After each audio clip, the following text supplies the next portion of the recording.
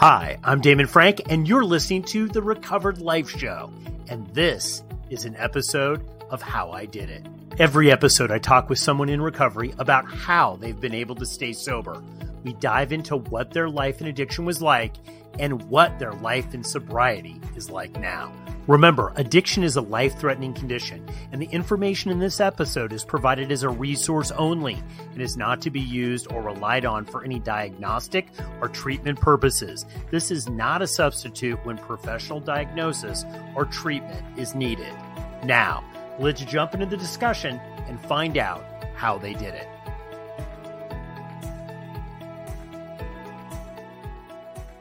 I'd like to welcome you to the show. Why don't we start out by introducing yourself? Tell us your name, what addiction you suffer from, and how long you've been sober. Hi, my name is Jay Keefe, and I'm from Boston, Massachusetts. I suffer from alcoholism, and I have been sober for a little over 13 years. So when you look back, when was the first time that you noticed a problem?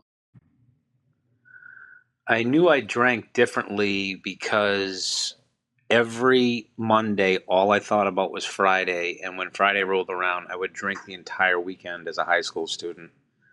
My friends drank a little bit, they liked to party, but it was nothing to the extent that I was doing. So tell us a little bit about your life growing up. Did you have members of your family that suffered from addiction? Did you identify early on that maybe you were different from your friends and people around you? Maybe you can share a story or an experience or a memory with us about your childhood. I grew up in a very loving home, upper middle class Boston suburb. 2 older sisters, a younger brother. I was the first one in my family that we know of that suffers from alcoholism. But what I noticed immediately that when there was something wrong with me was I had a panic attack as an 8 or 9-year-old, and it was my first panic attack. I didn't know what it was. I dropped my lunch, and I just froze. I didn't know how to pick it up. I was afraid I was going to be late for school. I didn't know whether to run back to the house to tell my mother so she could drive me to school. And shortly thereafter, I developed obsessive compulsive disorder. And I took it to a whole new level and I was just obsessed with being clean and neat. I would love it if you could share with us what happened. You know, what happened to your life as a result of addiction? What did your life become? And how did you live your life day to day? At the end of my drinking in 2009, I was separated from my wife. I was living in my brother's boiler room, which was in the basement, sleeping on a futon that was too small for me. I had become a daily binge blackout drinker. I was gainfully employed, but my shift was noon to 8, so I could sleep the hangover off in the morning. And then I started drinking at work, and I lost all sense of any type of moral values that I had prior to drinking. And it was a very long, illustrious, so to speak, drinking career over 22 years. And I just knew that I was dead inside. So let's go back to your bottom with addiction. What was going through your head the day that you decided to get sober? Did you make a decision? Was it challenging? Tell us what you were feeling and why ultimately you made that decision to try to get sober. On October 4th, 2009, I woke up and I was sobbing, and I remember wishing for a gun because if I had a gun, I was going to put it in my mouth and I was going to pull the trigger. I was completely hopeless. I was dead inside. I was an empty shell of a person. I got up to go to the bathroom. I had every intention of going back to bed to pass out for the day. And something told me to get down on my knees and pray. And although I was raised Catholic, at that particular time in my life, I was an atheist and had denounced the Catholic religion entirely. But I didn't know what else to do, so I did, in fact, get down on my knees, and I did pray.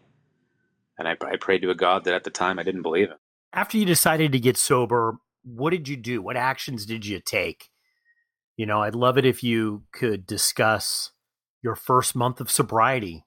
What worked for you? What didn't? When I very first got sober, the first thing I did that evening is I called a friend and we went to a 12-step meeting. I got my 24-hour chip and I was told, it was suggested that I go to 90 meetings in 90 days. So I did that.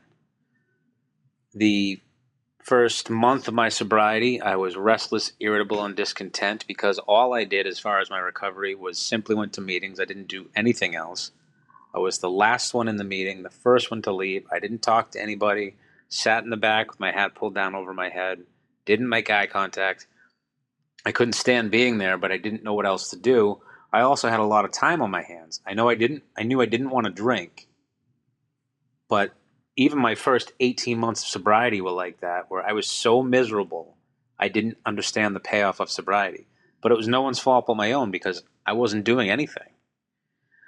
Luckily, going to a step meeting every day, at least I knew that I was in a safe place for that hour. And I just kept literally just aiming for midnight every night.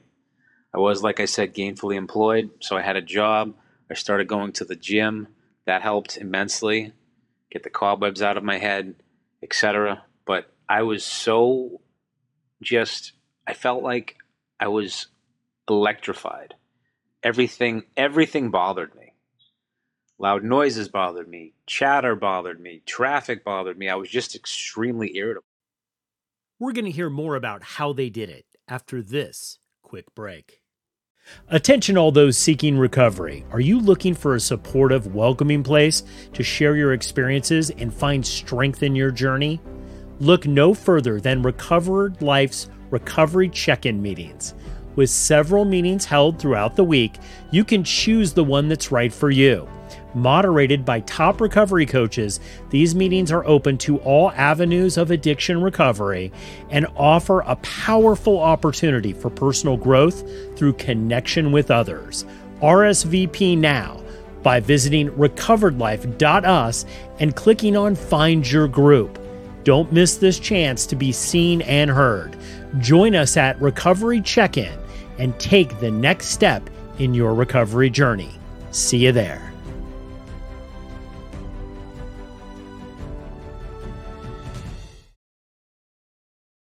So, what's it like now? Now that you're sober, tell us some things that have happened as a result of you being in recovery.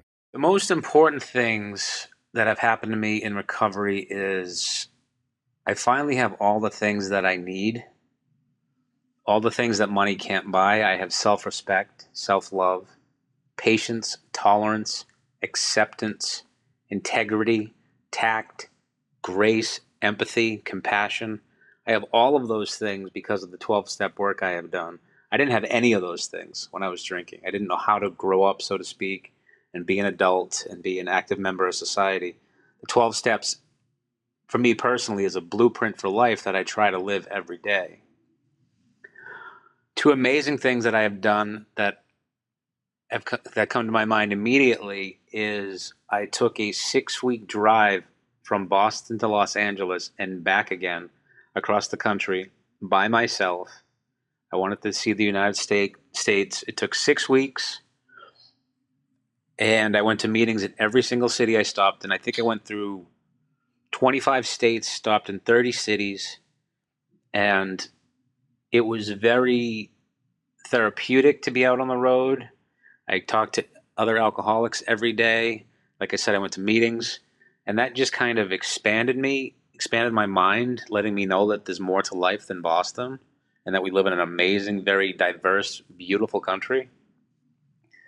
And the second thing I did that was really, really powerful was I volunteered at the Wilson House in East Dorset, Vermont, which was the birthplace of Bill W., the founder of Alcoholics Anonymous.